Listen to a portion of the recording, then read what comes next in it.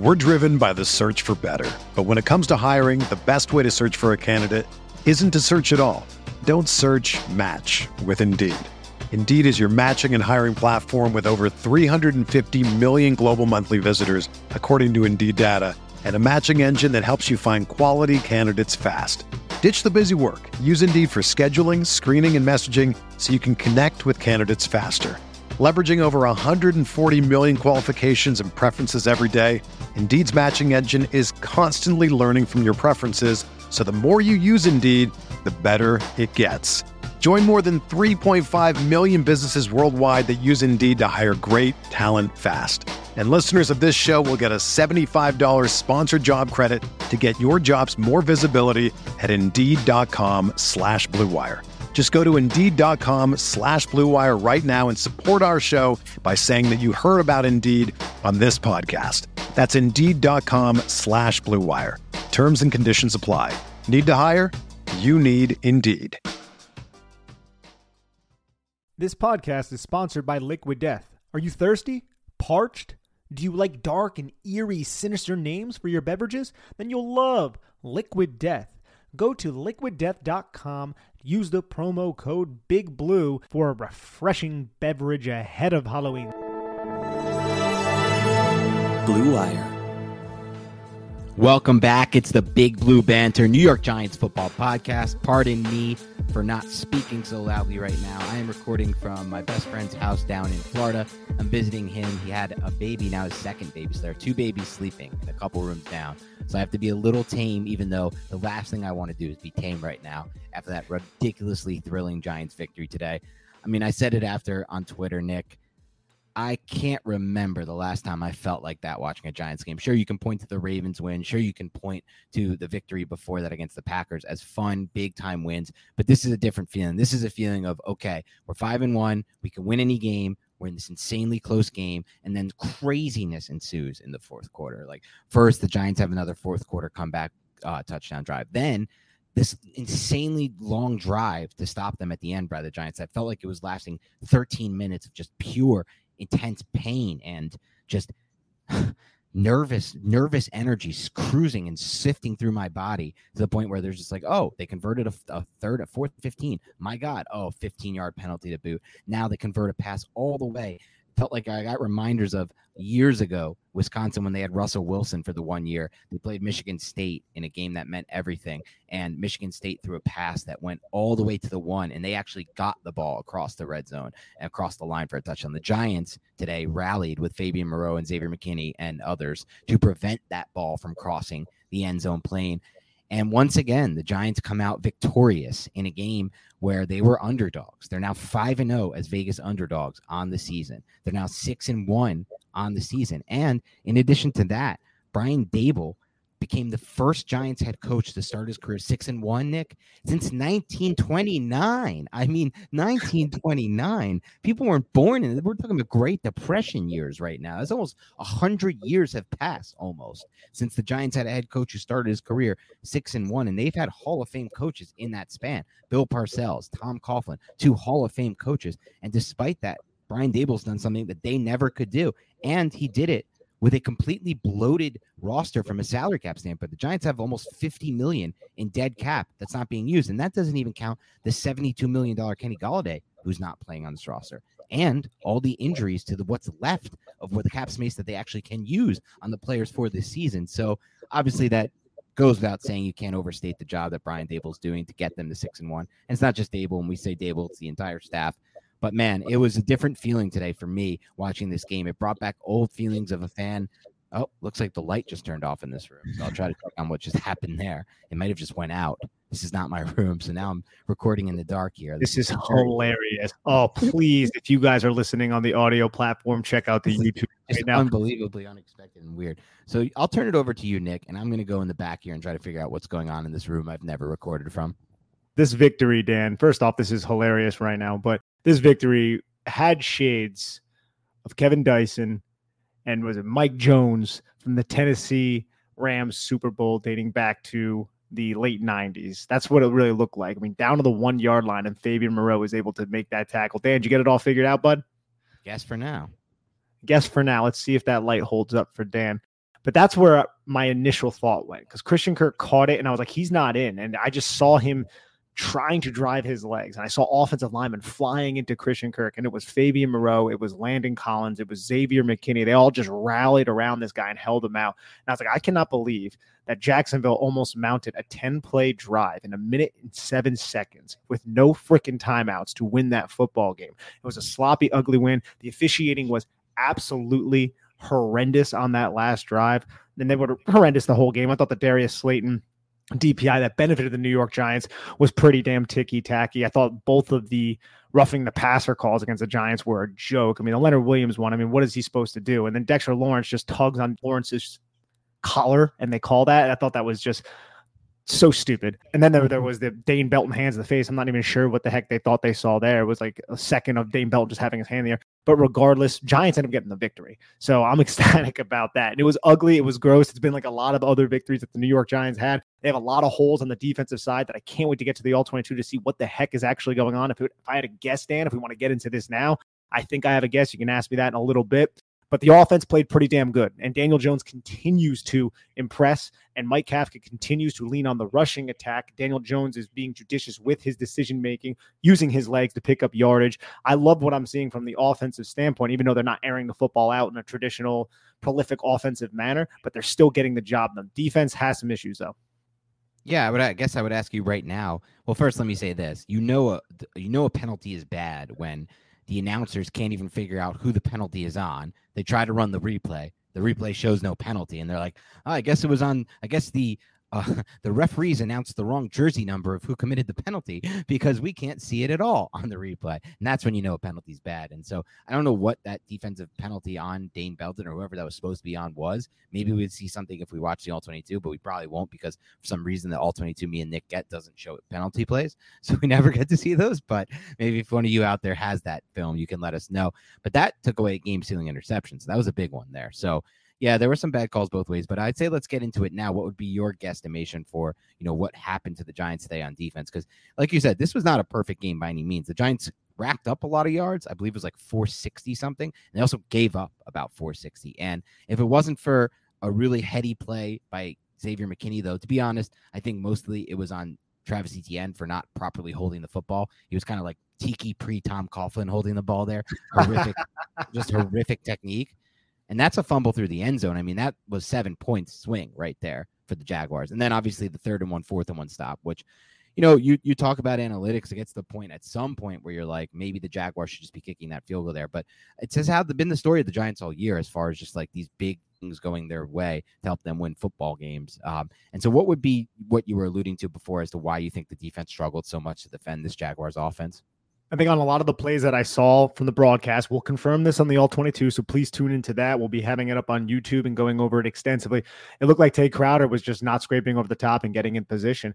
There was one play where I felt like Jihad Ward, it was one of the first long runs of the game by Travis Etienne. Jihad Ward did a really good job stepping down on a pin pull concept and just forcing everything to bounce outside, just basically using the wrong arm technique to present himself right in the hole and say, okay, you're not going to go here, create a complete traffic jam. And then Tay Crowder, who is that play side linebacker, supposed to scrape over the top of him and get in position. But Tay Crowder was caught right at the line of scrimmage, kind of peeking around, looking to see where Travis Etienne was. But it was a pin pull concept. You got to follow the blockers. You got to see where that's going. And I don't feel like he picked up on that. And then I think on the touchdown run, it was also on Tay Crowder and the 2-point conversion. And again, not fully sure. It's not like I can sit there and rewind and stuff from the film that we get even on the broadcast here. I have to watch the All-22, but that would be my guess. And it seems to be something that is pretty consistent with Tay Crowder throughout his entire time here in New York.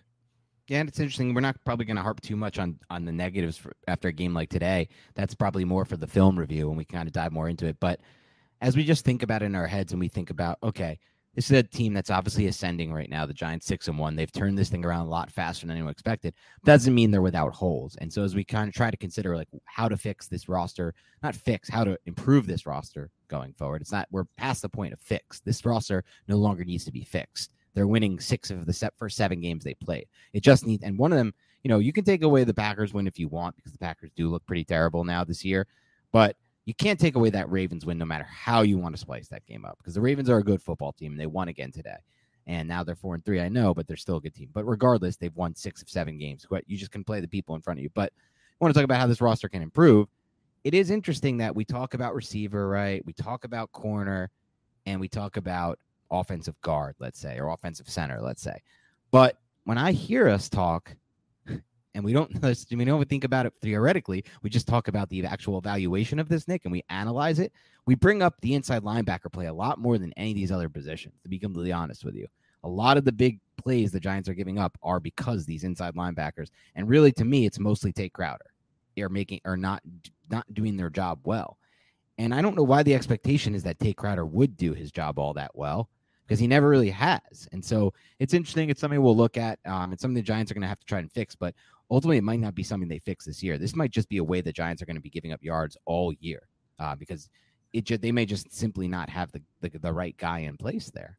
So it's something to consider as we move forward. Even something to consider if you think the Giants should be, you listening to the podcast, I mean, think the Giants should be like buyers at the trade deadline and try to maybe give up a draft pick to go for it all this year type of thing, which Nick and I are not really on board with personally. We believe that they will and should keep these draft picks because, again, there's been injuries this year, but these draft picks are hitting, man. Like, they're getting contributions from every single round of this draft. As far as when they're healthy, they're contributing to this team. And that shows that Joe Schoen and crew know exactly the type of guys to bring in to fit this system and to fit this culture. So I don't really want to take away a rookie contract that can come in and help at 4 years and $1 million against the cap each year, or whatever it is, $1.2 million roughly, depending on the round they're taking. So that's why I don't really love the idea of trading. But if you do, you might want to consider potentially if they can get an inside backer to help out there. But we'll talk about on the All 22 more of the defense. But I do want to bring up just overall the game and how it went down and how the Giants were able to win, because I think a big factor in this game, Nick, was that the Giants were able to rush the football successfully in this game, specifically in the second half of this game, where the Giants really felt like, as a fan watching the game, and just anyone could pick this up, I think, no matter what your level of football knowledge would be, that by the end of the game, the Giants, their offensive line and their run attack overall was just wearing down the Jaguars front. And by that point, and Saquon Barkley had a great quote after the game about how it's kind of like, you get them to have that feeling of drowning. I'm going to get the exact quote that Saquon Barkley had about it, because it was a really telling quote, I thought, about how the Giants run offense applied itself at the end of the game. They said, Barkley said, "You can't stop it, and why not? I can tell you that when you lean on a defense, you can feel it actually," and this is him saying, as a player who's played the game, "you can feel it soften up and take them and he says, you take them to the deep water and you drown them." And it did really feel like the Jaguars defense was, quote unquote, softening up, and the Giants offense was taking it to them, specifically on that last drive where they milked the clock all the way down before the field goal. And obviously Saquon Barkley made the mistake going out of bounds, but whatever, that's not here or there. And overall, after the game, when you look at the final stats, Nick, the Giants rushed for 236 yards, 107 for Daniel Jones, 110 for Saquon Barkley. It's the first time Giants teammates had 100-plus rushing yards since 2010, and that was 2 running backs.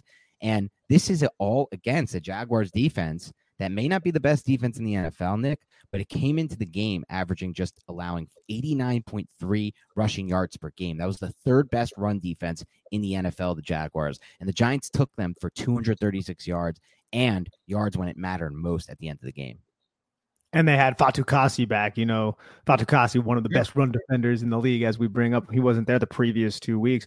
But the Giants just wear you down, and they don't stray away from their identity in the second half. And I think that's something that I'm really happy about, because their identity is to rush the football. But it's also difficult to defend. I think the Giants actually ran the football the same play 3 times against Jacksonville, 3 consecutive times, and they couldn't stop Saquon Barkley on those plays. But another reason why they're struggling too is because they're chasing Daniel Jones everywhere too. I felt like what Mike Kafka and Brian Daboll were able to dial up in the second half to allow Daniel Jones to run those naked boots, to allow Daniel Jones to drop back and then rush the football whenever he had a lane. I felt like Jones did excellent in those types of situations, and it just forced the Jags to stay. Sorry about the dog. It just forced the Jaguars to stay on the football field.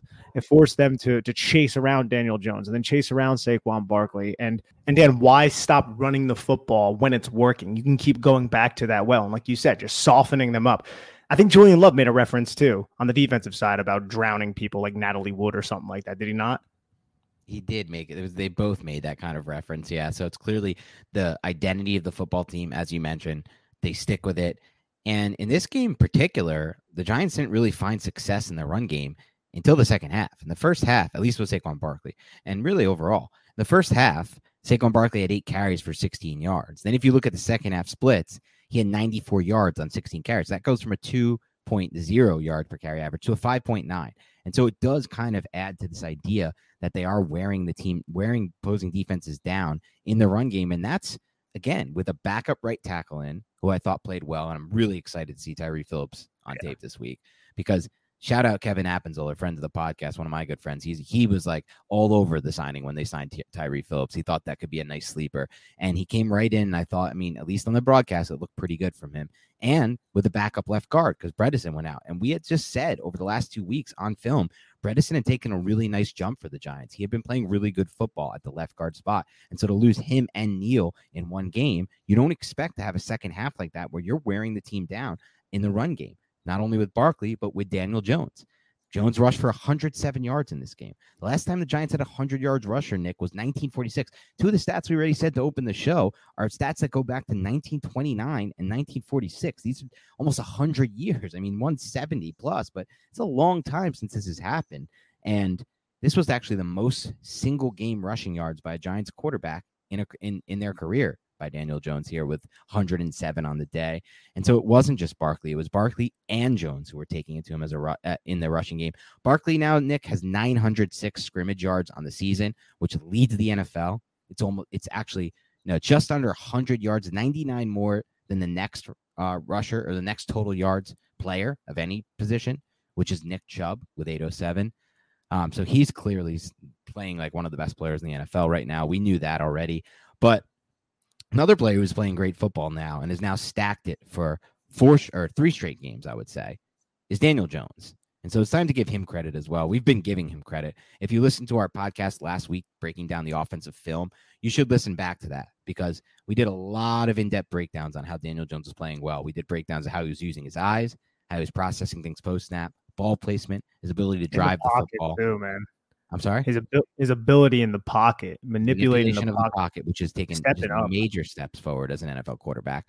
And so this is really now 3 games in a row of him building on it. And I think even in those I think he has taken a clear step weeks 5 through 7, but there are even some really good moments in weeks 3 through 4, I would say. Even including, yes, that Dallas game, which some people consider, oh, wow, how could you consider that game? Well, he was pressured more than any other quarterback in any game this season, that game. And I don't really go by just the total stats or the total numbers. I just go by what I see on the film. And I thought he played better in week 3 than he did in weeks 1 or 2. So we're seeing somebody who, regardless of how you slice this, is playing better football as the season goes on. And that's something you want to see. Because while we always mention year to year and over a career, progress isn't always linear. Within a new system, you would hope it would be. And that's the case. That's what it has been with Daniel Jones today. So I'm going to let you dive into some thoughts on Jones now, and then I'll kind of build off of that, because I have a few other things I want to touch on specifically with Jones.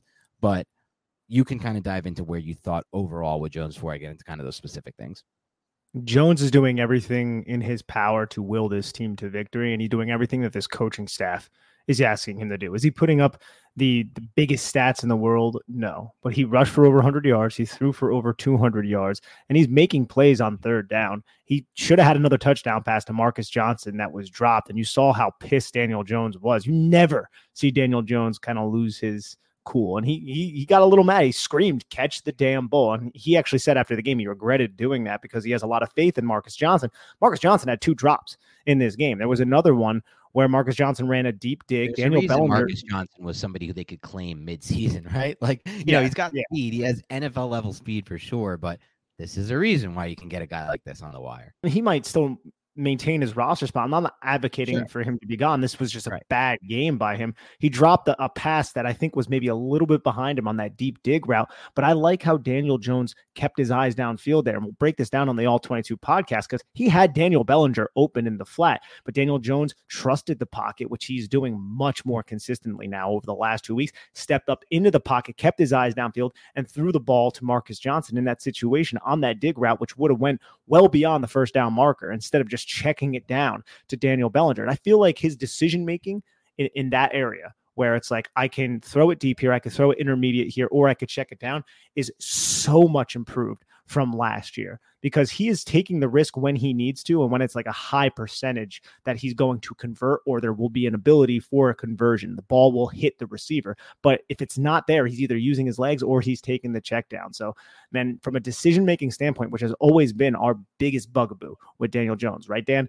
It has progressed substantially, I would say. And a lot of it is because of coach. And I love how and we'll touch on Daniel Jones in a second, but I even love how the Giants on the opening drive, Jags were showing a look like, hey, we're going to stop the run. All right, we're just going to throw the football then. And it was just RPO, throw the football, RPO, let Daniel Jones beat them. And guess what he did?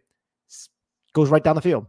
Touchdown. This is the first time this season that the Giants scored a touchdown on their opening drive. And it was on the back of Daniel Jones. It was on the back of what the defense was presenting, good play calling, and the team trusting their quarterback to get the job done. Yeah, you nailed it. That first drive was basically all Daniel Jones. They didn't really run the ball at all on that first drive, like you said. And this was a great game plan by Mike Kafka again, because the Jaguars did everything in their power to take away Saquon Barkley, as we're going to see teams continue to do, because they, in their minds, are like, well, Saquon Barkley is performing like the best running back in the NFL right now. And we remember Daniel Jones for the old Daniel Jones. Well, now when you do that, this version of Daniel Jones within this system right now is making you pay for having that kind of mentality and that kind of game plan and approach. Because on that first drive, it was mostly all pass attempts and continuation of what we've seen all season, him playing really well off the play action passing game. And the ball that he dropped over the top to Slayton was finally an explosive throw down the field. I looked at it this week, Nick. Going into this week through 6 games, Daniel Jones' heat map is a really interesting thing to look at. Have you ever seen his passing? Have you seen these passing heat maps? It's kind of crazy because almost everything except for 3 throws all season have been between 1 and 20 yards. So it's kind of a heat map you've never expected to see. Now, this is prior to this game, because on this first drive, he ripped the ball to Darius Slayton for the touchdown, which was over 20 yards. So it was his 4th of the season. And it was a really well-thrown ball, which we'll see on the film. Slayton bobbled it. It wasn't a clean catch, but he did thankfully come down with this catch. That would have pissed me off so much if he dropped that pass, because that was a really nicely layered ball over the top with good ball placement by Jones.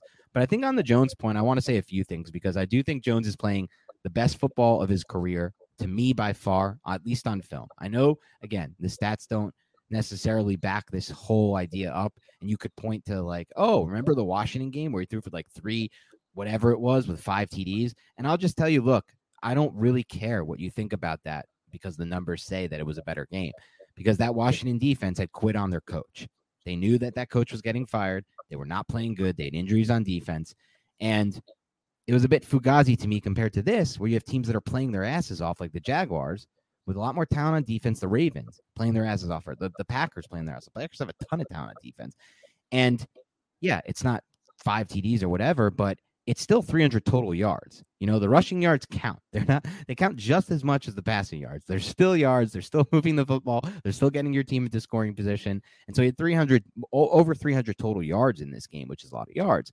But for me, the main reasons why Daniel Jones is playing better football all come down to what you see on the film, and they come down to things that go beyond the box score. For example, now first you can start with something that is actually in the box score: the turnovers. We talked about going into this game. We couldn't remember off our hand, Nick, and we watched the film back every single week, multiple times. Off our hand, we couldn't remember a turnover-worthy throw since that Dallas game, since before the Dallas game, since the Carolina game, because we're personally not counting the David Sills interception. You want to count it, fine. We're not counting it. He fell on a route. But since that throw underneath, now in this game, he did get a roughing the passer to take away an interception on a really bad interception by Jones. Let's be honest. It was a horrible interception. But if you take that, even if you count that one, right, and then you take back the Sills one, which we don't really think should count. So now it's kind of even. Take one back, give one back. Daniel Jones this season is a 1.1% interception per attempt rate this season. That's down from 2.6% in 2019 and 2.2% in 2020 and 1.9% in 2021. So it's even better by a considerable margin than the seasons with Jason Garrett, where the whole objective was to not turn the ball over via the interception. So the clear-cut improvement he's made protecting the football and not only being decisive where he wants to go with the football, but maintaining ball placement. And while maintaining ball placement and being decisive, making the right decision, making the right read. I think you described it really well a few minutes ago, Nick, when you said he is taking chances, but they're high percentage chances. Instead of taking chances that might lead to a turnover in on a team that really can't afford turnovers, because it's not the MO of this team. The MO of this team is pretty clear, and that MO involves not turning the football over. But he's not taking those chances, but he's still doing the right things. And going into this game, Nick, just to harp on another thing I think he's done a lot better with, which is ball placement overall. He actually entered this game with the seventh best, or this is a weird way to explain this. So the seventh lowest off-target percentage on his throws, according to Pro Football Focus. However they chart that, a bit subjective maybe. I don't know how they chart these things, what they consider on-target, off-target, but the film backs it up. Most of his pass attempts seem to be, from a ball placement standpoint, on target with where they're expected to go. And you could look at what we looked at, Nick, last week and this week. Well, Trevor Lawrence today. Did he miss a few balls in the red zone where the ball placement just looked way off, yards off the receiver, right? Did we talk about last week, Lamar Jackson, the throw to Mark Andrews, the corner route to who I forget who, maybe Duvernay or one of those receivers, whoever it was, where the ball placement was just 2-3 yards off target? You don't see a lot of those on tape from Daniel Jones. Now, is he taking too many shots on field? I don't know. Whatever. Maybe the difficulty of throw is a little different, but some of those routes, like when Lawrence misses a little red zone, whatever it is, wheel route or whatever it is, to I think it was Etienne or whoever he threw it to that time, 3 yards ahead of the receiver, that's not even really a deep throw or anything like that. And so the off-target percentage is way down for Daniel Jones, and that had waned a bit last year. It was good as a rookie. It had waned a bit in 2020 and gotten way worse in 2021. He's brought that way back up. He's making better decisions. He's way more on target. And like you said, he's so much more comfortable in the pocket and where he wants to be within the pocket. So all those three things have shown noticeable improvement. And it's hard to not be excited, even for us who went into this season not expecting much from Daniel Jones, to be completely honest. It's hard not to be excited about what we've seen. Now, we've said it before and we'll say it again. We want the consistency out of Jones. We don't want just a 3-game stretch of this kind of play. We want it to be 9 of every 10 games. But you're on that pace right now, right? You're on target. You're on track. You got 3 games in a row like this, and it at least feels like in each game it's getting better and better. Each game is getting better and better. Not only do we have this step in the right direction from Daniel Jones from a passing standpoint because of the coaching, because of his own development, whatever. It's awesome. I think another big reason why we're seeing this progression of Daniel Jones from a confidence standpoint, from a professional standpoint, is he going to be the long-term answer for the New York Giants, or at least the next year answer for the New York Giants, is the use of his legs. If we look right now, he already has 36 carries on this season. Last year he had 39.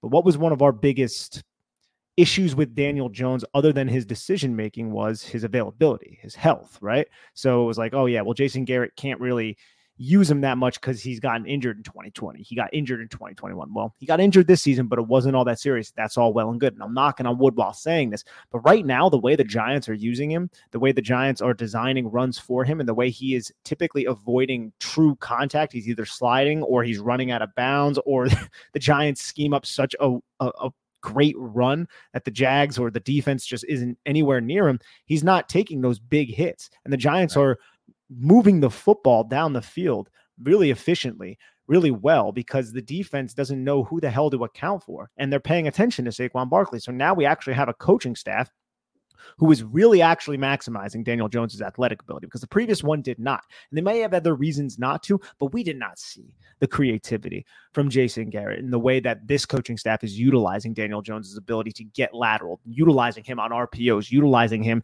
on the zone reads. And with the RPOs too, man, I mean, Daniel Jones, he has the ability to tuck it off those RPOs, right. But on a lot of these plays, man, everyone's reacting to Saquon Barkley. You go into the mesh point with Saquon Barkley, those linebackers, those read defenders, they always bite up. They always approach the line of scrimmage, and then that glance route and that slant route is open right behind them, or that flat route to Wan'Dale Robinson in this game on that, I believe it was the first drive. It's just the Giants understand how to take advantage of man coverage just by using stacks. Get Wan'Dale Robinson, who's a small, like 5'7" wide receiver, get him off the line of scrimmage and give him a free release, and then run the other wide receiver in the stack at his defender to create that natural pick. And then he's open. And then all Daniel Jones has to do is read one player. Okay, he's pinching towards the line of scrimmage. That means there's going to be one less defender out there to cover Wan'Dale Robinson. And I know there's going to be a pick on Wan'Dale Robinson's defender. Easy pitch and catch to Wan'Dale Robinson. It's just great scheming, and we've seen it in every single game this season. We're driven by the search for better. But when it comes to hiring, the best way to search for a candidate isn't to search at all. Don't search, match with Indeed. Indeed is your matching and hiring platform with over 350 million global monthly visitors, according to Indeed data, and a matching engine that helps you find quality candidates fast. Ditch the busy work. Use Indeed for scheduling, screening, and messaging so you can connect with candidates faster. Leveraging over 140 million qualifications and preferences every day, Indeed's matching engine is constantly learning from your preferences, so the more you use Indeed, the better it gets. Join more than 3.5 million businesses worldwide that use Indeed to hire great talent fast. And listeners of this show will get a $75 sponsored job credit to get your jobs more visibility at Indeed.com/Blue Wire. Just go to Indeed.com/Blue Wire right now and support our show by saying that you heard about Indeed on this podcast. That's Indeed.com/Blue Wire. Terms and conditions apply. Need to hire? You need Indeed. You may see your coworkers cracking open a can in your 9 a.m. stand-up meeting and think, "You're drinking? It's a Tuesday afternoon. I get it. We're stuck in this meeting room. But you can't be drinking beer at work." Oh, it's most likely not beer. It's a new Mountain Spring water brand called Liquid Death. One may wonder, or even ask, why is it called Liquid Death? Well, because it will brutally murder your thirst, and their infinitely recyclable tall boy cans are helping to bring death to plastic bottles. They also donate 10% of their profits from every can sold to help kill plastic pollution. So, like a famous television character whose show shares the name of a star defensive lineman on the Giants with the last name Lawrence, this drink is killing to save. How altruistic. It tastes good, it's refreshing, everyone should go and try it. It kind of looks like an energy drink, but it is just water. So please go get Liquid Death at your local Whole Foods Market, Target, and Stop and Shop stores, or find a Liquid Death retailer near you with their store locator tool at liquiddeath.com. Use the promo code BIGBLUE. So that's liquiddeath.com/BIGBLUE. What's going on, Big Blue Banter listeners? Do you like to place bets and find ways to optimize your betting experience? Well, then oddstrader.com is the place for you. OddsTrader is a place to compare odds from all the major sports books. You can also compare the different sign-up codes and promotions from sports books to get the best deal. OddsTrader offers handicapping, play-by-play updates, player statistics, key game statistics, live scoring and tracking, projected game day weather, and Bet Tracker allows you to keep records of all your games and betting activity. So if you like to place bets and you want to get the most out of that experience, go to oddstrader.com and use the promo code BlueWire. That's oddstrader.com/BlueWire. OddsTrader, the #1 site for all your game day bets. Yeah, you're right about that. And it's really to give this, like, because we can get into the coaching too, because the coaching was once again excellent in this game. I mean, you got to give them credit for the fact that we did not go into this season thinking that a strength of Jones from a trait standpoint was his ability to throw off platform on the run.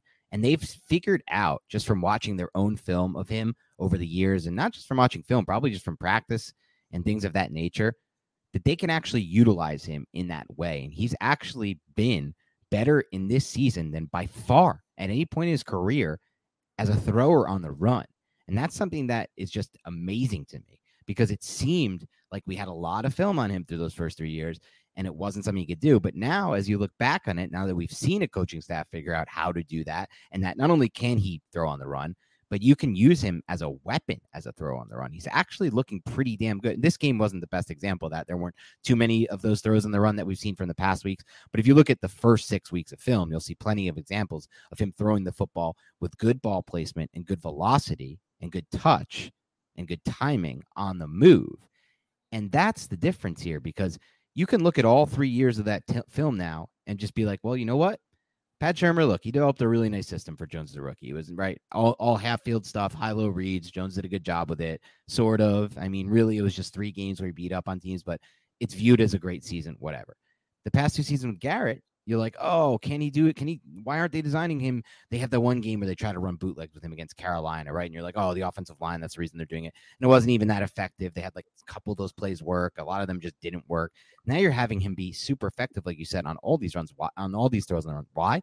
Because a lot of these, You put the defender in conflict, right? It's simple stuff to us. Like, it seems so simple now watching a coaching staff do it, but it seems so difficult for the other staff. And so, I love the idea that they found something new that he can do as a quarterback, and that not only that he can do well, or not only can operate, that he can operate at a high level.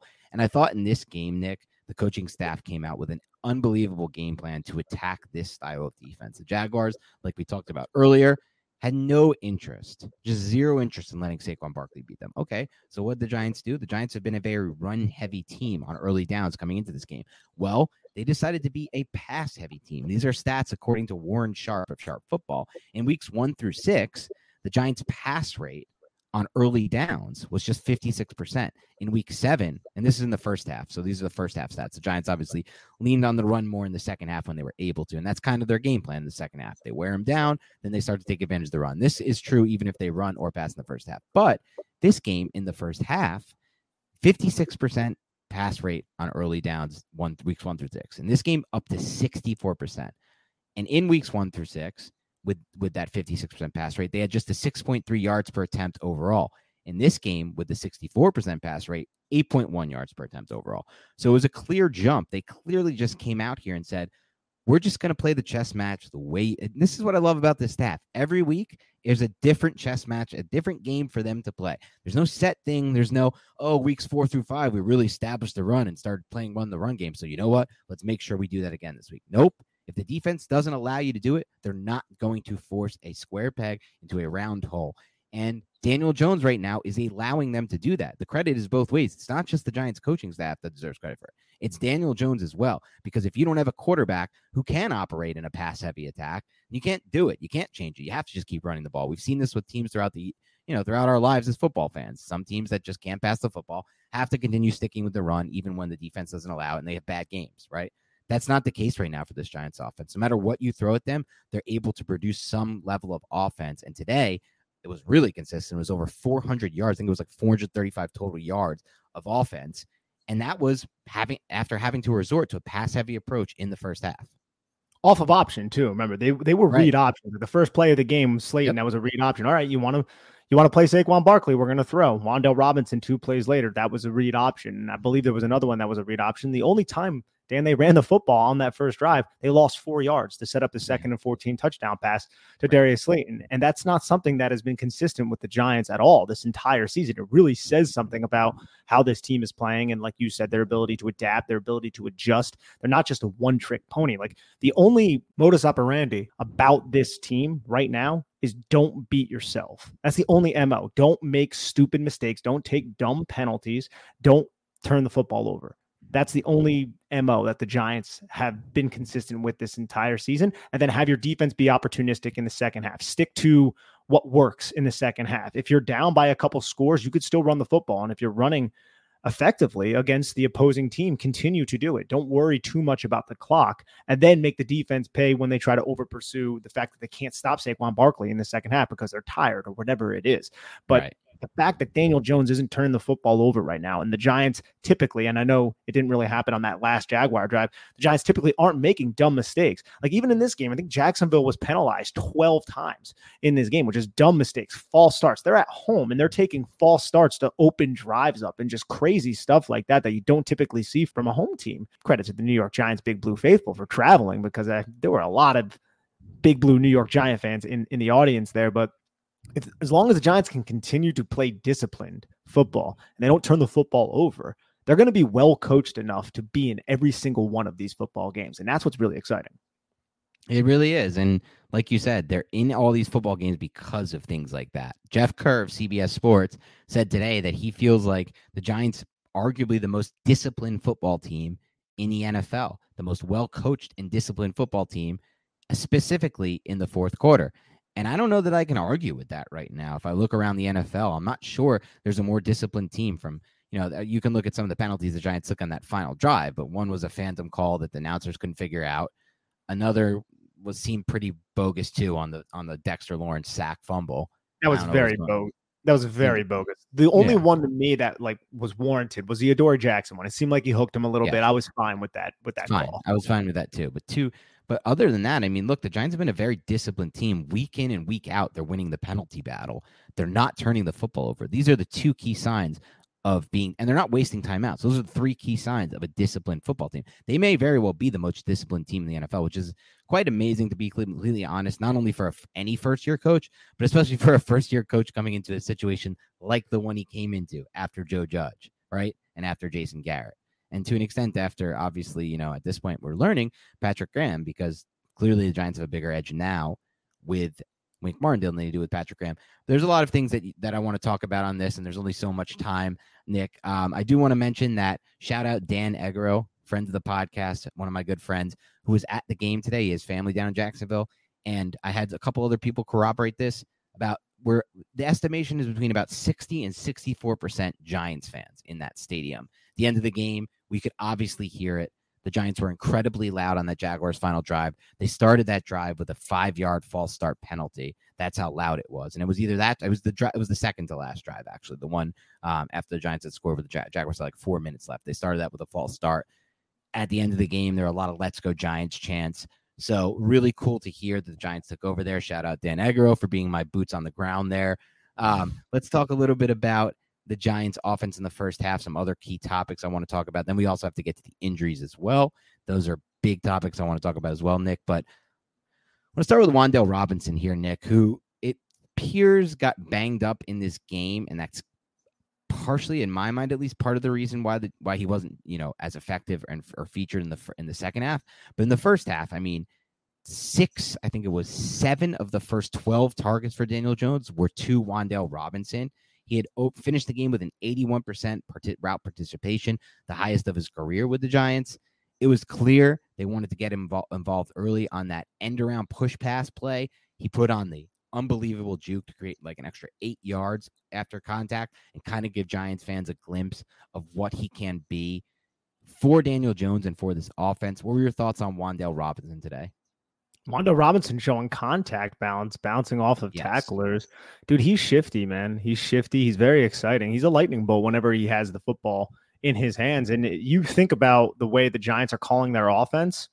We talk a lot about X receiver, traditional X receiver. And I think having size at the receiver position is always a great asset to have to any offense. But with this offense, it seems like players like Richie James, players like Kadarius Toney, if he could get healthy and get out there, players like Wan'Dale Robinson, they don't even necessarily have to be smaller, but those guys who can make people miss in a phone booth, those are the players that can have success in this type of offense where they're moving laterally. They're catching the ball on the run. They're not really catching the ball stationary. You're not asking them to win many 50-50 balls, albeit you would love to have that, like we saw with Darius Slayton winning on that touchdown pass. But the way the Giants are getting Wan'Dale Robinson, these designed touches, just get the football in his hands and just make people miss, it's working so far. And it's early, obviously, but it's working so far, and I think it's going to continue to work because he's fun, and it reminds me of how Kentucky used him, to be real. Right.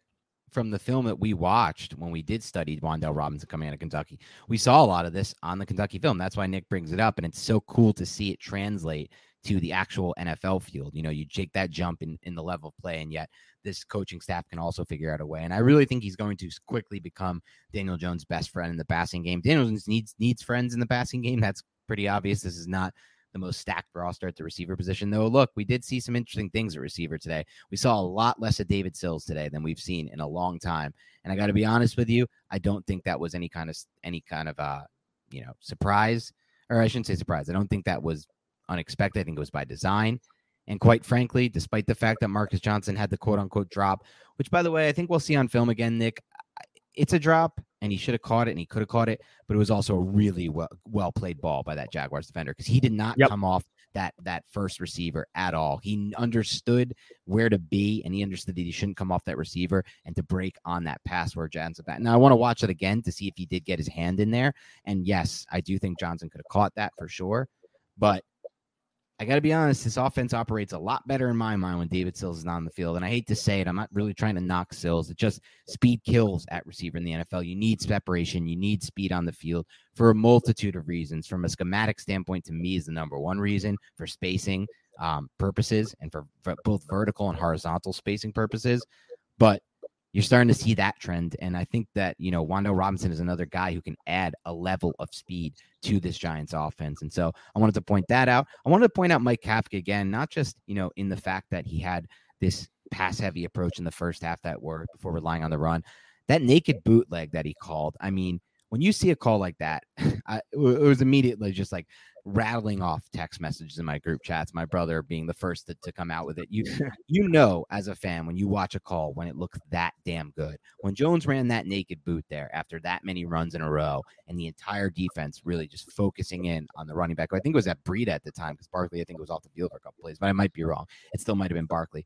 There wasn't a body in sight. Jones rolled out, and Jones operated an excellent play fake there. I mean, he hid the ball really well. But it doesn't matter if he hit it or not, in my opinion. That defense was committed to stopping the running back on that play. And he just took himself another free first down. And it's just like that situational play calling. Because I think a lot of what makes Mike Kafka and Brian Daboll special from an offense standpoint is their week-to-week game planning and just the overall system that they're running and just general play calling. But it's the situational stuff that, to me, is what makes him really special as a coach, because you have to have such a good feel to be a situational play caller. You're in the heat of the moment. You have a whole play sheet. You don't know what to call. And he just keeps pulling out these unbelievable situational calls. And I wanted to give him credit specifically for that naked boot call at the end of the game, because to me, that was just clicks right away in my head. Damn good play call. And that was on a 2nd and 8 too. And they pulled the backside guard, Josh Azudu, looking like it's going to be a play to the front side with Matt Breida. But it's all a ruse, Dan. It's all a ruse. Daniel Jones does a good job tucking it away. Tanner Hudson runs that deep 7 route. It's the same play that we saw against Chicago that resulted in 2 Daniel Jones rushing touchdowns. Just go back to that well. And if Jacksonville's going to over pursue, make them pay. And I love that play call. It's so damn simple. It really is. And it's Daniel Jones has only thrown the ball, I think, once. And the Giants have called that play maybe 5 times. They called it 3 times against Chicago, maybe one other time. And now they called it this week. And he threw it the one time to Tanner Hudson. But other than that, he's been able to run on the naked boot because everybody's going in one direction. Daniel Jones is way too athletic when you run that play to the field to have defenders who are already pinching to stop the run totally transition their momentum to go after Daniel Jones. Daniel Jones is going to outrun them to the sidelines, and he routinely does. He's very, very athletic, and I'm just glad that it's finally being correctly leveraged, yet not in a dangerous manner, because Jones is also, like we brought up a little bit earlier in the podcast, getting down and not putting himself in a position to take dumb hits. Even though a little bit earlier in the season, Dan, there were a couple times where I was like, oh, bro, get down. Just get the hell down. I haven't seen that, though, in the last couple of weeks. Yeah, that's improved a lot. I really since the injury, I feel like that's improved. Maybe that's something that clicked with him post-injury. Like, look, I need to keep my body healthy. I need to be a little bit more careful taking these precautions. I want to talk a little bit before we transition away from the offense here to maybe some more things on the defense. I have one question, though, that I feel like could be its own freaking podcast. And I think there's a lot that goes into it, but it has to do with Daniel Jones. Since we're still talking about the offense, I think it's apt. If Daniel Jones, or if the New York Giants hired Brian Daboll to be their offensive coordinator with Joe Judge, what would the conversation have been about Daniel Jones at this point? Because remember, Saquon Barkley ends up getting injured. I don't know exactly how all of that would have transpired back in the 2020 season, but Daniel Jones was a second-year quarterback entering a system that was absolutely broken and archaic, and it kind of painted who Daniel Jones was for the last 2 years. Oh yeah, he can't do this, he can't do that. But if he was playing this way in his second year, I'm not even sure if that would have been possible because there's so many other factors that go into it. But the entire conversation around this player would be so much different. And I think it's a unique thing to kind of ponder over. It is. And it's also interesting to think about like how different it would have been, because I don't know that a lot of this isn't because of I want to say culture. I hate the word culture, but just the overall feel that's going down in the Giants locker room because they're winning games early, right? And not just because they're winning games, because it's a different atmosphere. It's not the Joe Judge days where, since players have mentioned, look, you make one mistake in practice and this guy killed you for it. This guy ripped into you. It was the old school, like, bad Patriots coordinator, bad Patriots coaching tree type of way, where we had this like, ooh, we're walking on eggshells. Ooh, can't do anything to piss off Joe Judge, right? This guy's going to rip us if we do anything. We're going to have to run laps like a high school kid. And so I just don't know if that, like, it just to me feels like it's a little bit more free. These players are allowed to kind of have their own freedom. And so would Brian Daboll have full control over his offense under Joe Judge? That I'm not sure of. It could be the case. I don't know. But, Judge, at times, Daboll, I mean, it's been a very smart offense, but at times he's allowed Jones to do things that could. Oh, yeah, go ahead. or just not even just Joe Judge. Like, just say if you could just have made that hire in Jones's second year, what Jones's development would have been at this point and how that would have shaped our opinions. Let's look at it like that. I like that better. Yeah. If it was just Dable and Kafka in year 2. Yeah. And that's a great question, man, because if that's the case, and if Jones continues to progress like he has this year, you could say that by now, by this 4th year, it would be year 3 of Brian Dable. Who knows how good he could be right now as a quarterback. Now, I don't think Joe Schoen would have signed Kenny Golladay, especially after he saw the X-ray, not the X-rays. If he heard the news about that hip surgery, I just don't see him signing Golladay post hip surgery. I know he wants to sign Kyle Rudolph. I know he wants to sign Kyle Rudolph for sure. Darius Toney, I doubt he would have drafted. Right, that's almost a guarantee he wouldn't have drafted Toney just based on not just the injuries, but just like you talked about earlier, just kind of understanding the system and being kind of that heady type of wide receiver for what they need for this option route offense. But so a lot of the pieces would be different around Jones. But the assumption is the pieces will be better, right? Like, not getting anything out of Golladay. Toney's been injured a whole season. And Kyle Rudolph was an absolute joke of a disaster of a signing. So they're not getting anything of those guys. So you're right. I mean, look, it could be, and that's going to be the case, by the way, that's made this offseason. If Jones can keep it up, that's the case for giving him big money. If that's what it takes to keep him on the roster. The case is, well, this is really only year 1 in our minds of what he can be. We're really reforming and reshaping him as a quarterback. And not only that, in quarterback years, he's still incredibly young. So that's the other key thing here. This is not a running back where the shelf life is like 26 and they really fall off at 20, starting at 27, or receiver where it starts to get bad into the 30s, whatever, corner, where you need to rely on your speed and all those types of athletic traits. Quarterbacks can play for a damn long time. I mean, now we're starting to see the final years of this Tom Brady, Aaron Rodgers situation, and Tom Brady looked worse than I've seen him at any point in his career. The wheels might be falling off fast there, but look, he's 45 years old, right? Like, so this shelf life here is very different for quarterbacks. He is 20 years older than Daniel Jones. Think about that for a second. And so it's a great question, Nick, and it's something we'll consider as we move forward, obviously, and we consider and ponder the future of Daniel Jones. If he continues to play like this, he deserves to have a future here in New York, in my opinion. And I think Brian Dable and Joe Schoen will agree with that too. Now, the question becomes, how much do you want to commit to that, and how much guaranteed money with all the deals that are going on with Kyler Murray and Lamar Jackson kind of holding out to get a deal like a Russell Wilson type deal, and how that really impacts the rest of the market? I don't know. That's something for another day, but it's a great question. And speaking of that, as long as we're pondering those types of questions, Nick, at this point, man, as I look through the NFL and I track it every week, look, my job is to cover fantasy football for CBS Sports, and I don't miss a single NFL game all week. I'm reading about it. I'm watching film. I'm watching people's breakdowns. We're getting to the point here, dude, with the 6-1 Giants, where we have to seriously start to consider if they're legitimate contenders to win the NFC. And I don't think it's far-fetched to say that they are at this point. Combination of things that work in their favor here. 1, they're getting better under this head coach. 2, they haven't been fully healthy at any point this year, and they still have the opportunity. Remember, a big part of the reason the 2011 Giants won the Super Bowl is they got healthy at the right times. Their defensive line got really healthy for that playoff run, and that was a major factor. And that's the right not time a knock either. No, it's not a knock. Yeah. Time is like one of the key factors in the NFL for going on playoff runs. They still have the opportunity to grow within the system, specifically Daniel Jones as the quarterback position, the leader of that offense. And in addition to all of that, the NFC doesn't really have any teams that scare me right now outside of the Philadelphia Eagles and a couple other teams that we're going to get to see pretty soon. The Seattle Seahawks this week, a huge barometer for where the Giants are at, because face it, the Seattle Seahawks are a good football team right now. They weren't expected to be going in. Neither were the Giants, but Geno Smith is balling out. That offense is really difficult to stop, and the Giants are going to have a ton of trouble stopping that offense. And unfortunately for the Giants, that's a better offense with Kenneth Walker than it was with Rashad Penny. That's quite clear and obvious when you watch Walker, who's an absolute stud out there at the running back position. They are more dynamic, difficult to stop. Now, Giants might catch a break here if DK Metcalf has to miss a week or two with this injury. We don't know yet the extent. He was carted off and didn't return, but so far the X-rays said it was good, but that typically seems like it should be a longer injury. We'll see. And they'll get to face the Vikings too, who I believe are 5-1 and another team. But outside the Eagles right now and the Cowboys, if and only if Dak Prescott can get back into a groove, which he should be able to be completely honest, I don't know, man. I feel like the Giants can contend with any of these other teams, which is crazy to think about. The Giants very well may be one of the absolute contenders to win the NFC this year, as soon as this year. I know. And show me how that can't be true. People will point to, oh, this is a lucky win, blah, blah, blah. It's not just a lucky win. Yeah. Randy Bullock missing a 47-yard field goal. Some may point to luck, but the Giants put themselves in that position to have Randy Bullock miss that field goal. And you could say that about all these games. The Giants don't go away, man. The Giants are down three quality teams. I wouldn't say Green Bay is quality, but Tennessee, Baltimore, Green Bay. The Giants are down by multiple scores in the second half.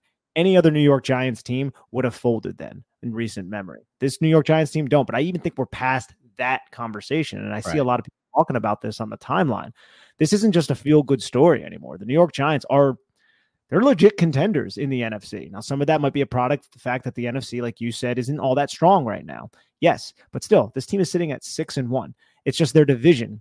That's what I'm most scared about. In division games, they can be unique in the sense that sometimes, a worse team ends up beating the better team. And I'm not saying the Giants are clear-cut a worse team, although I do believe that the Philadelphia Eagles are a better team than the New York Giants and the Dallas Cowboys are right now. Doesn't mean that the Giants are going to lose all those games. All you got to do is win one game. And with this coaching staff and the Giants not turning the football over, an opportunistic defense, I think the Giants can beat the Eagles, and I think they can beat the Cowboys in a one-game type of situation. That's all you need to advance in the playoffs.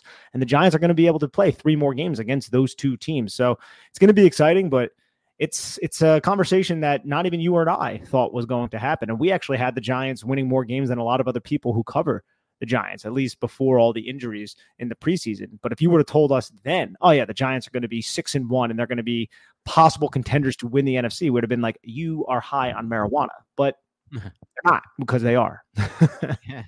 Yeah, it's just crazy, man. I feel like the Eagles, I think, are clearly a better team than the Giants. I want to start by saying that. So I'll start by just establishing that. The Eagles have an elite offensive line, an elite defense right now, 2 elite corners. Jalen Hurts is playing great football, 2 elite receivers. Okay. That team, I can say, I'm really scared to face. And I'm not so sure the Giants are going to have a good chance against those in their match against the Eagles. But the Cowboys, man, I know it was a Cooper Rush, but I was at that game. A few breaks didn't go their way, the Giants. They missed a field goal. They had a few other things that didn't go their way. Yeah, they had the dropped bomb to CeeDee Lamb from Rush that probably should have been a big play and did go the Giants' way. But I think the Giants can beat that Cowboys team. So now you look at these other contenders. The Bucs, to me, are just not going to get it together. Maybe I should rein that back in, because counting out Tom Brady is about the stupidest thing you could possibly do over time. And you also saw that Tom Brady put a dime on Mike Evans that would have went for like a 60-yard touchdown, and Mike Evans like hot potatoed it up in the air. Game might have been different because that was on the first drive too, but even so, you had an entire game to get it right against the objectively worst team in the NFL, and you didn't. Right. And after that point, Tom Brady was really not throwing the ball well. That was the worst I've seen him throw the football I can remember. The Packers, we both agreed, aren't that good of a football team right now. Maybe they'll get it together. I don't know. They probably, you debate if you should make the trade for your future when it comes to Devontae Adams. You don't want to re-sign him and put yourself in a bad cap spot when he's older. But you had a small window with Rodgers, so I'm not so sure that was the right decision. The West, to me, the Giants could beat any of those teams in the West. The Rams, to me, are not going to get it together with that offensive line. I'm not saying they're not going to get it together to the point where they're going to be a guaranteed win over the Giants. The 49ers, I'm never going to consider a Jimmy Garoppolo team to be a guaranteed win over the Giants. The guy stinks, in my opinion. I know he has decent stats, whatever, blah, blah, blah. He has the best situation ever, and he throws interceptions like the one he threw today, which is just unbelievable. And Jeff Wilson's open on the arrow, on the inside Texas route, and just not even processing that. So he's a one, as the announcer said today, whoever's calling that game, I thought it was great. He's like, he threw a nice ball, or there was a completed play to Brandon Ayuk. And he's like, yeah, if Jimmy Garoppolo's a great one-read quarterback. That's essentially what he is. He's a one-read quarterback in my mind. And so I'm not going to include them in the Cardinals. You saw them. I mean, they had an okay win, I guess, on Thursday night, but Cliff Kingsbury doesn't scare me at all. And then you move on to the Seahawks, a team that we mentioned, and the Vikings, who I think are kind of both teams that are in the Giants position, right? Like, I don't think either of those teams are definitely better than the Giants. So at this point, I don't really feel like any team but the Eagles are definitely better than the Giants in the NFC. And that's an absolutely insane point to be at in week 7 of this first year of the rebuild.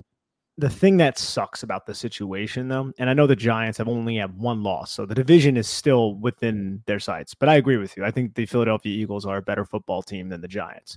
Giants are going to be a wild card team, which means they have to go on the road and play, which means they won't have the home field advantage, which will ultimately work against them. Now, can they overcome that? Sure, they can overcome that, but it's definitely something that's working against them because, as we've talked about on the podcast, Dan, it seems like MetLife, for the first time in a long time, is starting to become a home field advantage type of atmosphere. Good point. Really good point. But I will say this, I'm not ready, though I do think the Eagles are a better team on paper than the Giants. I'm not fully ready just yet to rule out the possibility of the Giants, who are only one game behind the Eagles as it stands today. Yeah, of course, Right. Injuries, there's so much, Yeah, the Giants could still beat the Eagles in this game. Football's a crazy sport, man.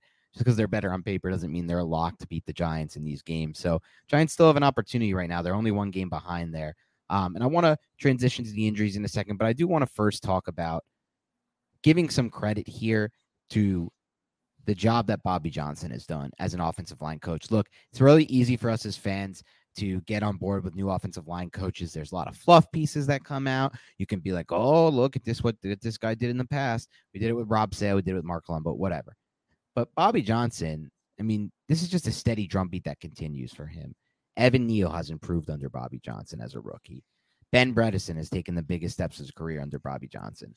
He's had massive injuries to deal with. He's had to shift different guys to center. He's had to deal this game with Evan Neal going down and his left guard going down in the same game. And yet you just see an offensive line that continues to produce, that continues to get better as the game goes on. And really, I didn't feel like pass protection, which is shocking, even after those injuries, was much of an issue today as well. So I just wanted to point out that we may have finally got this thing right on Bobby Johnson as far as offensive line coaches go. Definitely a step in the right direction over the Hal Hunters of the world. I'll say that much. And I have a lot of respect for a lot of these positional coaches, man. I really think Bobby Johnson is going to be a name that we might be hearing about if the Giants' offensive line, these younger players, continue to ascend. Like you hear Jeff Stoutland and players like that. Obviously, or coaches like that. Obviously, Bobby Johnson isn't quite there yet, but that's the goal, to get that kind of reverence from around the league. And Bobby Johnson is really doing a wonderful job right now with the New York Giants. And then you have Andre Patterson and what he's doing with Dexter Lawrence, Leonard Williams, and the defensive line. Drew Wilkins, the outside linebacker coach. You have obviously the GOAT in the back with Jerome Henderson. Man, I'm so glad the New York Giants retained him because he was on the previous staff, and he seems to really get the most out of all of his players. He did with James Bradbury, he did with Jabril Peppers, and now he's doing the same thing with Adoree Jackson right here, who's, I mean, Dan, is it hyperbole to say that Adoree Jackson is playing like a top 10, top 50? He's playing like a top 10 cornerback right now. Now he's not coming away with those interceptions, but he's always in phase. He's always in coverage. And that play that he had on Evan Ingram on the 3rd and 5, his momentum was going inside, and he was able to just stop on a dime and work right back inside of the whip route, get his hand on Evan Ingram's hip, and then work his front hand through the catch point. Like, that is excellent technique right there. It requires so much body control to do that. And I feel like Adoree Jackson comes up with a play like that every single week. And he might not be the name that you associate with some of the top corners in the league. And I don't think he's quite on Patrick Surtain's level, but he's freaking good, man. And I'm really excited about the growth that he has seen under Henderson's tutelage. Yeah, I think it's a great point. Look, he went out for a few snaps. Thankfully, he came back in. We're going to talk in a second about the injuries, but it just, you can see it. It's so obvious with him. It's so obvious watching players like this that fit like a glove in coverage, and they just always seem to be sticking to the receivers. And that's kind of like Adoree Jackson. And I love how you bring up the technique stuff there with Adoree Jackson, because that's partially because he was coached that way on the back end by the Giants coaches. And this is a player who had all the talent in Tennessee, but quite frankly, didn't put it all together. He would have never been released and able to hit free agency if he was playing at this level with the Titans. He's reached a new level with the Giants coaching staff. And we're seeing that with a lot of these players. And we're going to continue to see that moving forward with a lot of these players, because the Giants right now have a really good coaching staff in place. And it's making one of the key differences. It's one of the key differences in why they're a winning football team now, winning 6 of their first 7 games. So I did want to point that out for sure. Let's talk now about the injury situation for the Giants. I want to start with Daniel Bellinger, the starting tight end, who had a nasty kind of like punch eye poke. Bellinger is not a visor player, so without wearing the visor, it went through. His eye looked pretty terrible. I did get a shout out, Nick, right after the game from Frank Bellinger, friend of the show, who now I talk to on a weekly basis, sometimes more. So shout out Frank, who did listen to our last week's reaction pod. Maybe he'll listen to this. He just wanted to reach out, sent me a clip of the play, which, by the way, this is one of the just all-time most wholesome dad moments from Frank Bellinger. I shared this with my family, and they loved it too. I mean, they just love the fact that I'm talking to Frank Bellinger, but they love the fact that he's like, here's the play. He sent me a clip of the play. He's like, can the NFL do anything about, can the Giants do anything about sending to the NFL about this being a dirty play? And I'm like, you know what? Let's see, Frank. I'll pass this along to my people. Let's see what we can get done about this, because it was a dirty. I don't know if it's considered a dirty play in the NFL, but I mean, look, his hand went right through that face mask, and Daniel Bellinger's eye looked pretty bad after. I think both Frank Bellinger himself and the Giants, I think it was maybe Tom Rock, have since confirmed that Bellinger's vision is fine. So that's a really good sign. Daniel Bellinger's vision is fine, but he is getting surgery. So no one knows any kind of timetable, I should say, for Daniel Bellinger right now. But that's the first injury. Bellinger was ruled out. Then just to add to that, Nick, and we can recap them all if you want, we should. Evan Neal left with a knee injury. Now, initial reports say that he has a MCL injury, sprained MCL. That's the same injury that kept Thibodeau out for over a month. But after the game, Evan Neal himself said he was fine. So who knows what the situation is there. Fine and MCL are different. I would expect that Neal, especially given the way the Giants have been pretty conservative with injuries all season long, will be out for the 4 weeks. We'll see what happens there. And then the last of the injuries was Ben Bredeson, who suffered an injury that was bad enough that he was immediately ruled out. Yeah, that sucks to hear about Bredeson. One thing on Evan Neal, though, before I get to some of this other stuff, does he not have one of the coolest voices on the New York Giants? Yeah, it is an interesting, deep voice. I don't know where Evan Neal's from exactly. Was he from? I don't think he's from Florida. He went to IMG He's Academy. Yeah, he went Florida. to IMG. Okay, yeah, he did go down. Okay, Bradenton, Florida. He does have like a deep southern voice. Yeah, I love his interviews just because it's so smooth. But in terms of both Evan Neal and Daniel Bellinger, and I know we brought this up earlier, but it says something about this team and the next man up mentality that Evan Neal he's a good run blocker right now. He has his issues, right? But if he gets a hold of you, you're gone, and he can clear a path. And Bellinger for a rookie tight end he's like an elite blocker right now for a rookie tight end, and that should only develop better. In terms of him relative to Chris Myrick, who I do think is a good tight end blocker, I think you could say. Tanner Hudson, not so much. The fact that both of those guys weren't there and the Giants were still able to run the ball as effectively as they did in the second half says something about this team. But I really hope Daniel Bellinger can just get healthy, because that looked bad, and that had to be some sort of penalty. You can't just poke a guy's eye out. I don't know if that would constitute a face mask, even though you weren't grabbing the face mask, but the guy's eye was swollen shut. I felt terrible for the kid.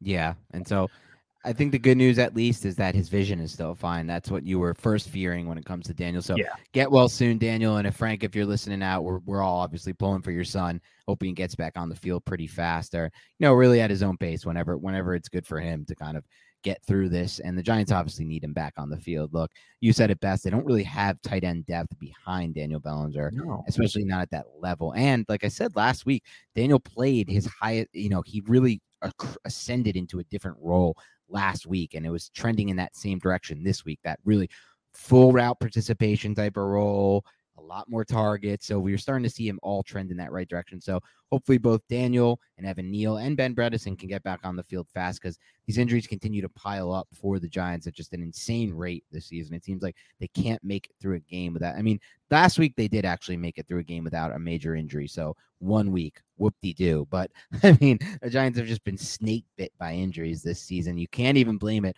on the MetLife turf when, you go down to Jacksonville, you get 3 major injuries in one game to 3 starters all on the same side of the ball. But that's kind of the updates right now on the injuries. Nothing too much more on that as of now. We'll probably discuss that more tomorrow, and maybe a prelude to the All-22 film review on the offense side of the ball, which, by the way, is coming tomorrow. For those who don't know, maybe new to the podcast, we will be doing an All-22 offensive film breakdown on Monday. You can catch it on the podcast and on the YouTube page, where you can literally watch along with me and Nick and I, as we break down the Giants film. So you'll get to see the All-22 coaches film. You ever want to see the film? Yeah, that angle from this end zone or from the sideline overhead view where you can see the whole safeties, the whole chest mask as it unfolds. You'll get to watch it with Nick and I as we break it down we'll do that for the defense as well. That comes on Tuesday. But outside the injury front, Nick, a few other things I want to touch on. You talked about the next man up mentality for the Giants that they've had. And, that's a testament to the players, testament to the coaching. Fabian Moreau is a player that's really interesting right now because Fabian Moreau is playing what's easily, at least on film and by the numbers, because the advanced numbers actually show really well for him. His yards per snap is really good. Yards allowed per snap. He's playing the best football of his entire career with this coaching staff and with the Giants and with this new fit in the Wink Martindale system. So any thoughts on kind of that next man up mentality as it pertains to Moreau or anyone else on the Giants right now? I think it has to do with coaching too. Yeah. I mean, I think Jerome Henderson, I think Wink Martindale, I think the coaches are really getting the most out of these players. And they're also bringing in the right guys to execute the assignments that they ask. They don't seem like the coaching staff that really wants to fit square pegs into round holes like you see around the NFL.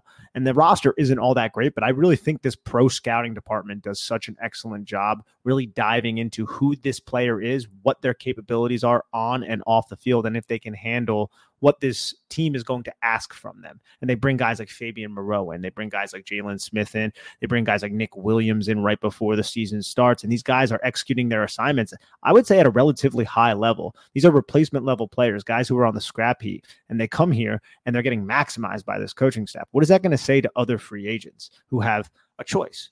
Can I go play with Wink Martindale or can I go to this spot? Well, maybe I want to go play here because I can get a role here. And it seems like a lot of other free agents who were in the same position that I was in ended up getting bigger contracts because they played really well. This coaching staff knows what they're doing. Players are going to want to come and play for the Giants because of that. So I really love what the New York Giants are doing with a lot of these veterans and how they're getting the most out of them right now. Yeah, you're right. And that's part of the reason why they're able to do things like a 3rd and 1 and a 4th and 1 stop on back-to-back plays. Every week, it seems like they come up with these key stops in key situations or big plays that really swing the difference of the game. And we're seeing that over and over. So we'll wrap it up here, Nick, because we have a lot to talk about this week, a lot more to come. But as far as quick reaction, I'll wrap it up with a couple stats and then a quote. You can jump in if you want. The Giants are now... Let's see this one. Have started 6-1 or better while allowing fewer than 25 points in each of their first 7 games for just the 5th time in history. 2 of the other times they've done this, Nick, 89 and 90. 2 of the more memorable seasons in their franchise history. I know only one led to a Super Bowl, but still very memorable. This was the 5th game-winning drive for Daniel Jones. That's good for number 1 in the NFL among all quarterbacks. Also, in addition to those fun stats, the Giants are now the first team in NFL history to start 6-1 or better and have each of their first 7 games decided by just 1 possession. So really tight games for these fans, for us as fans. I mean, look, it's been nail biting every single week, intense, as fun as it gets. And so we'll end it with this, Nick, with a quote. Also end it with this, though, before we get to the quote. How many of those teams that have started 6-1 are technically 3rd in their division? Yeah, how crazy is that? Right. 6-1 in 3rd in the division. And like I said, it's not just that they're cleaning up at the end of these games and they're making these comebacks. They're making huge plays at the end of these games. The last 4 Jaguars possessions were punt, turnover on downs with a 4th down stop, a punt, and then a stop at the 1-yard line, where, again, the Giants made an excellent play rallying to the football. And so with that said, this Giants team, despite being 6-1, like I mentioned earlier, are now 5-0 as underdogs. 5 of these games, despite them being a 6-1 team, the Giants were underdogs. So on the perceived lack of respect for the 6-1 Giants team, Nick, I'll leave you with the Kayvon Thibodeau quote to end this bad boy off. He says, "I don't care what people around the league do. F them. Only people that matter to me are the people in this locker room." You know what? That's an excellent quote. It's an excellent approach, and that's a big reason why the Giants have been able to get off the 6-1 start. So very exciting times right now for us as Giants fans, and more exciting for us, even Nick and I, as people who are commentating on the Giants. This is a whole lot more fun when they're good. And so keep it locked and loaded here on the Big Blue Banter podcast. We got a lot more coming this week. And I'll mention this. A lot of people were asking about the preview podcast this week for the Jaguars. We actually had 2 separate guests lined up, but it just didn't align. Both guests had to back out last minute. And then when we tried to reschedule, I was traveling Thursday. Nick was traveling Friday, so it just didn't end up working out. We'll remedy that, though. We're going to go searching starting tomorrow for someone we can line up for this week for the Seattle Seahawks game a big game. We'll take a look into that. I have a couple ideas in mind. I'm going to swing big to start. I have somebody I really like who breaks down film on that Seahawks team that I'm going to swing big for to start so you can get them. And if we can, we'll give you that. But we'll give someone for sure to preview. 2 more podcasts breaking down the offensive defensive film. We're going to do a mailbag because those are fun to do. A lot of important. And we're going to do something else this week because there's a lot to talk about. So keep it locked and loaded here on the Big Blue Banter podcast.